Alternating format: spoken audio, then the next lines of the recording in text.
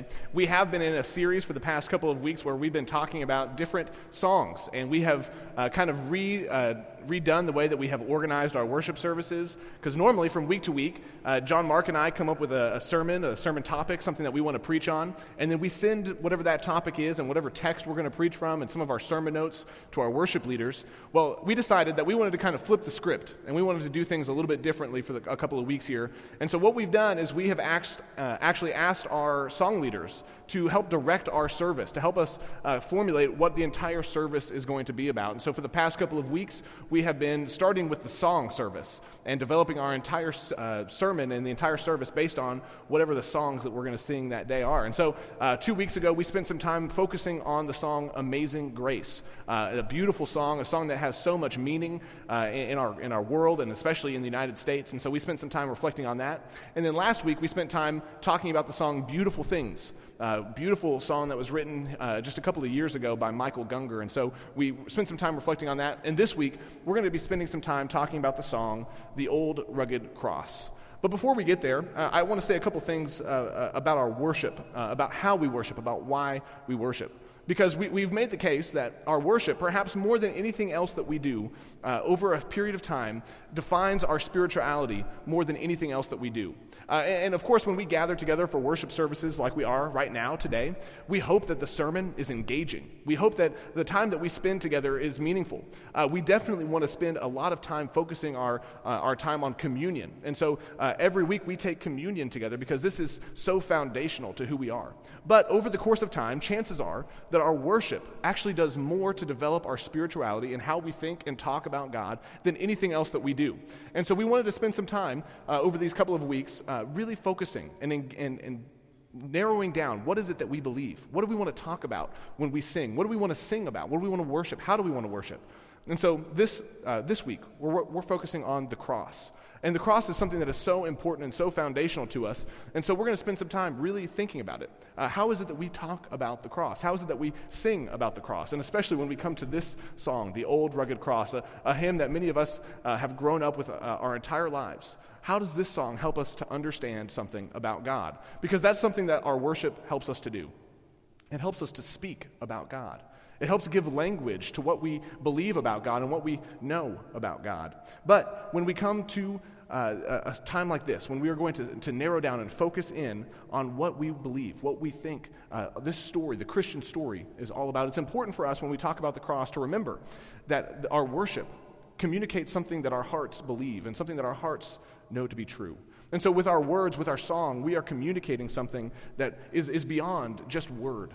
It's beyond just thought. It's something that we hold true in our hearts. The gospel story centers upon the cross. The gospel story focuses in on this time. The Gospels spend an extraordinary amount of time describing and talking about the final week of the life of Jesus. Before the crucifixion, they spend an extraordinary amount of time talking about this. And so we want to talk about that today as well. But before we really dive into this song, before we really dive into what the cross means for us, I want to ask you as the audience, as the congregation today, to do a little bit of participation with me. And it's not going to be too hard, I promise. It only involves standing up and sitting down. So if you would help me out here, I would greatly appreciate it. So what I want to ask you to do is today, if you are wearing any sort of jewelry, anything, it could be a wedding ring, it could be earrings, it could be a nose ring, I don't care what it is, any kind of jewelry, I'm going to ask you to please stand up right now. Okay, quite a few of us. Look around the room, see, there's a lot of people wearing jewelry today. Now, I'm not going to ask you yet what kind of jewelry you're wearing, but here's what I want you to do. If you are not wearing religious jewelry, I want you to go ahead and have a seat. So let me define what I mean by religious jewelry. If your jewelry has a cross on it, or if it is like a fish, or for some reason if you are wearing a necklace that has all 12 disciples on it, something like that. So if you're not wearing something religious, sit down. Okay, so we still got a pretty good number of folks. Look around, see how many we've got. Okay, let me ask some questions. Trey, what is on your jewelry that's religious? It's a cross necklace. Okay, perfect. Thank you. Terry, in the back, what do you got?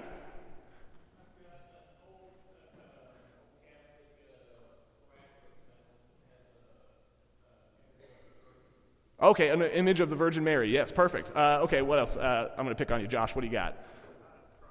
A cross necklace. Okay, so here's what we've got 2 out of 3 so far. If you're wearing a cross on any of your jewelry, stay standing and everybody else sit down. Okay, not very many people sat down. Interesting. So everybody who's still standing in some kind of jewelry is wearing a cross. Is that correct? Okay, thank you. You guys can all have a seat. Thank you so much for helping with that. Here's my question for us. How many of us in this room, besides wearing a cross, are wearing some other emblem of a device of torture this morning? Is anybody? If you are, would you please stand up? If you have a guillotine on your necklace, would you please stand up? Any electric chairs? Oh, hang on. We got Chris. Chris, what are you wearing? Chains. Yes. Okay. Chains. Bondage. Yes. Okay. So not very many people. Thanks, Chris. You can go ahead and sit down.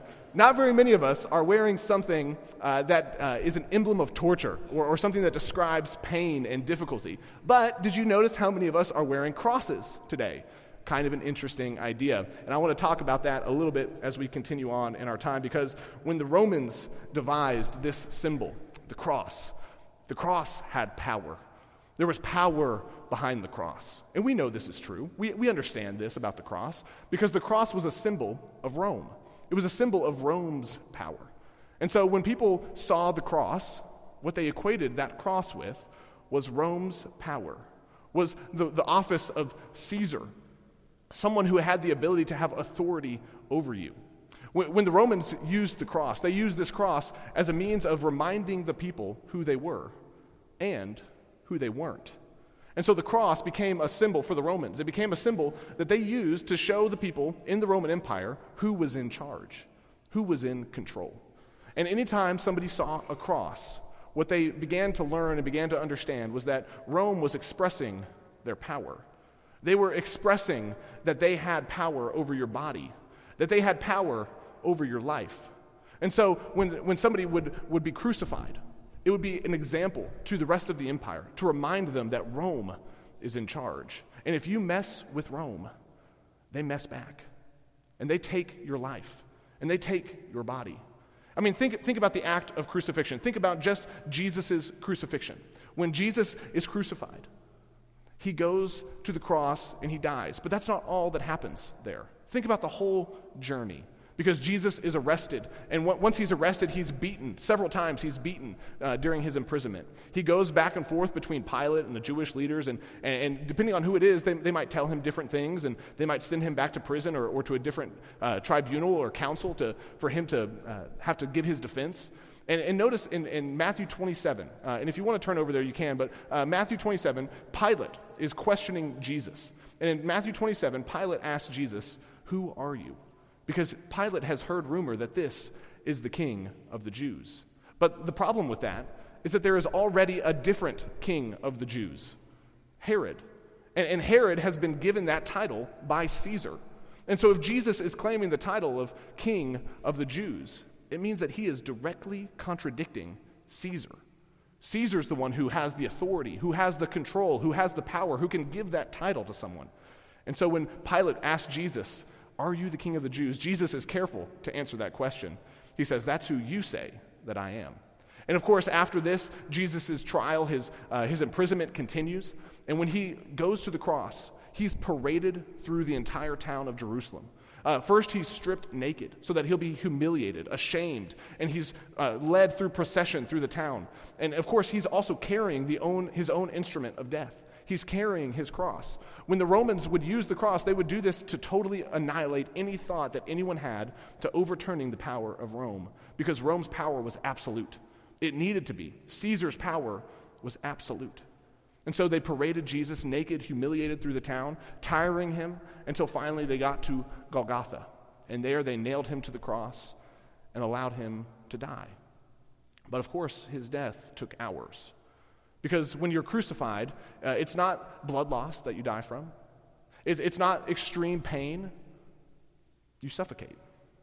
Very literally, Rome was knocking the wind out of any revolution that could come against her.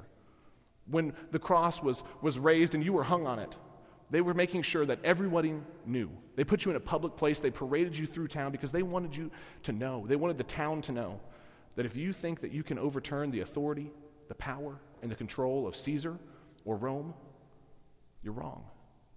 Because Rome controls your body. Rome will kill you if you try.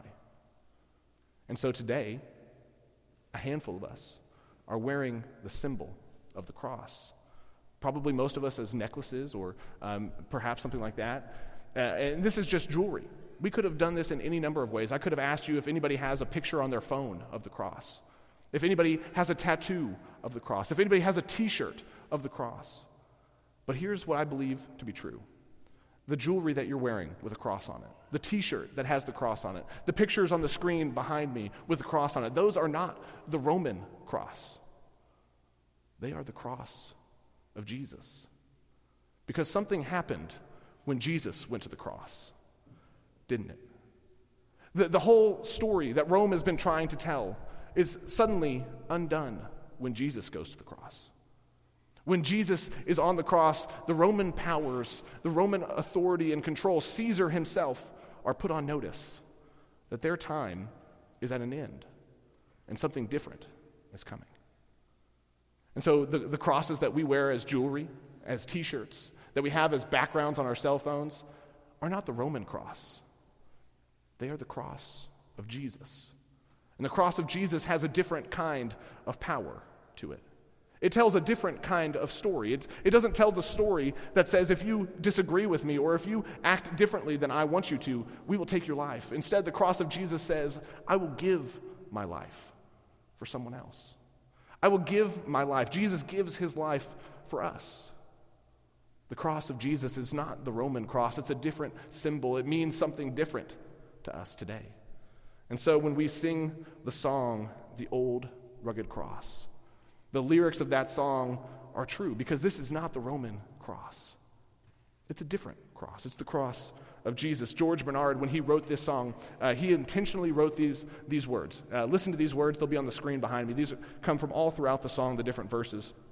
He says, on a hill far away stood an old rugged cross, the emblem of suffering and shame, the emblem that Rome had devised to make sure that you knew that your body was not your own and that Rome was in charge. But now with Christ, it is different.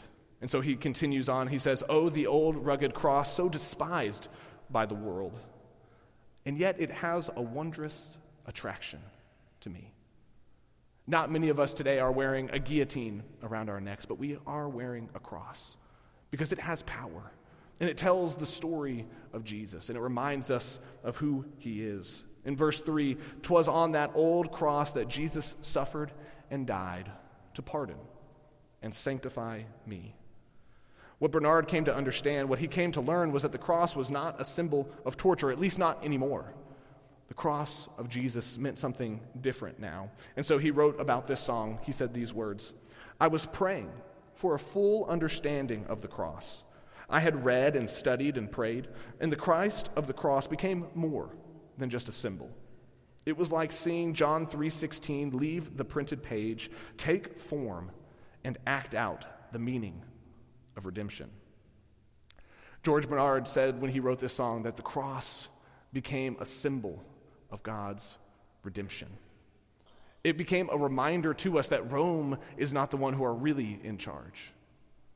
The one who's really in charge is God. And God is doing a work to redeem this world. God is doing a work to pardon and sanctify those who call on his name. God is working in this world, and the cross reminds us that ultimately it is not Rome who's in charge. It's God. The cross no longer means torture and death. Instead, now it means grace, forgiveness, and sacrifice. Which, by the way, is exactly what the Apostle Paul wanted to communicate to the Corinthian church.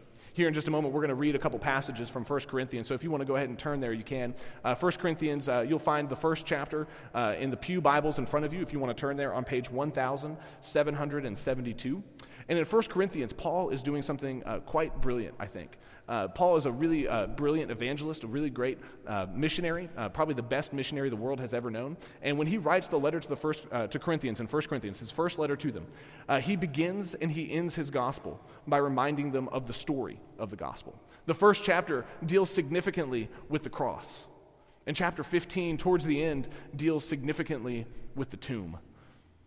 Paul is reminding them of the story of Jesus, that the Corinthians need to understand as they're trying to figure out how it is that they should live and work together as a body, as Christians, that the cross and the tomb are bookmarks, and that they remind us of what the story is all about. That the cross and the tomb give us the picture, the image of what this story really means. And so in 1 Corinthians chapter 1, I'm going to hit a couple of different verses, so you're welcome to follow along in the Bible or on the screen behind me. 1 Corinthians 1:18, Shane read it as we began our service. Paul writes, "The message of the cross is foolishness to those who are being destroyed, but it's the power of God for those who are being saved." And just like George Bernard came to understand, Paul wrote that the cross no longer means death. Now it means salvation. It means that God is truly in control. A couple verses later, in verses 22 and continuing on, Paul writes that Jews ask for signs and Greeks look for wisdom, but we preach Christ crucified, which is a scandal to Jews and foolishness to Gentiles. But to those who are called, both Jews and Greeks, Christ is God's power and God's wisdom. This is because the foolishness of God is wiser than human wisdom, and the weakness of God is stronger than human strength. What God is doing is more important, more powerful, bigger and better than anything we could ever devise on our own. Rome thought that the cross meant that they were in control, but God, through Christ, took it and changed its meaning, and now it means salvation to those who are in Christ. In verse 30, Paul says, "It is because of God that you are in Christ Jesus. He became wisdom from God for us. This means that he made us righteous and holy. He delivered us." George Bernard said that this symbol became a symbol of redemption to him, that Christ has redeemed us, and even now, as we speak, is redeeming us. In chapter 15, at the end of the book of 1 Corinthians, as Paul nears the end, he writes these words in verses 1 through 4. He says, "Brothers and sisters, I want to call your attention to the good news that I preached to you, which you also received and in which you stand. You are being saved through it, if you hold on to the message that I preached to you, unless you somehow believed it for nothing. I passed on to you as most important what I also received, that Christ died for our sins in line with the Scriptures. He was buried, and he rose on the third day in line with the Scriptures." And at the end of the chapter, in verse 54, Paul writes this, "Death has been swallowed up by a victory. Where is your victory, death? Where is your sting, death? For death's sting is sin, and the power of sin is the law. But thanks be to God who gives us victory through our Lord Jesus Christ. As a result of all this, my loved brothers and sisters, you must stand firm, unshakable, excelling in the work of the Lord as always, because you know that your labor isn't going to be for nothing in the Lord." The cross and the tomb remind us that what God is doing in the world is bringing this world back to redemption, to restoration, to the goodness that God originally had given to it. What God is doing in each of our lives is taking the sin, the shame, the death, and reminding us that those don't have the final say. Because it's not those that are in control. It's not Rome who's in control. It's God. God is the one who is in control. God is sovereign. And God's message to us is forgiveness and sacrifice, not death. And so Paul writes that our labor will not be in vain, that our work won't be for nothing. It's as if Paul wants us to remember that we are invited into the story of the cross. Jesus told us, he said, "Pick up your cross daily." And Paul reminds us that we can participate in the story of the cross, the story of the empty tomb, that what happened for Christ can happen in our lives too. That when we participate in who God is, that when we follow God in this way, that it's not the powers of death or torture that will win the day. It's the power of Jesus. And so our labor is not in vain. When we join with Christ and we do the things that God has called us to do, our work is not in vain, because the cross of Christ has won the victory. It has defeated death, and it no longer means what the Romans intended it to mean. Now it's a symbol of our redemption. The cross gives us life. The cross invites us into a new way of life. Ultimately, that's what the Romans intended the cross to be, a reminder that their way was the way. But when Jesus changed its meaning, it reminded us that God has offered us a new way of being and living in this world, that it's no longer according to the powers of the day, it's no longer according to sin and death, but it's the way that God has created, the way that God has invited us to participate in. Today, in just a few moments, we're going to sing another song, and today we've included the music for that song in your bulletin. If you want, you can follow along as we do that. We're going to do something a little bit different than what we normally do. This is a song that Shane and the praise team introduced us to at Easter just a couple of weeks ago, and it's a song that sings about the tomb. We've sung about the cross, and we'll continue to sing about the cross, but we want to sing about the tomb also. Easter is just a few weeks in the past, and this song reminds us powerfully that the tomb is empty, that Christ did sacrifice for us. And so what we're going to do is we're going to watch and listen to this song as it's played on the screen behind us, and it'll give us an opportunity to hear this song sung by professional singers, people who are amazing, people who are not like me. And so they're going to sing the song. And then after they sing it, after we listen to it, we're going to participate in singing it as well. And we've given you the music, hopefully as a means of helping you to learn this song. If you don't know how to read music, you're in good company. I also don't know how to read music, but it's there if you want. It's there if you want to follow along. So please, as we sing the song, remember that the cross tells a different story. The cross of Jesus reminds us that the way of the world, ultimately, is not the way of God, and that God's way has won a victory through the power of Christ. So let's listen to this song together.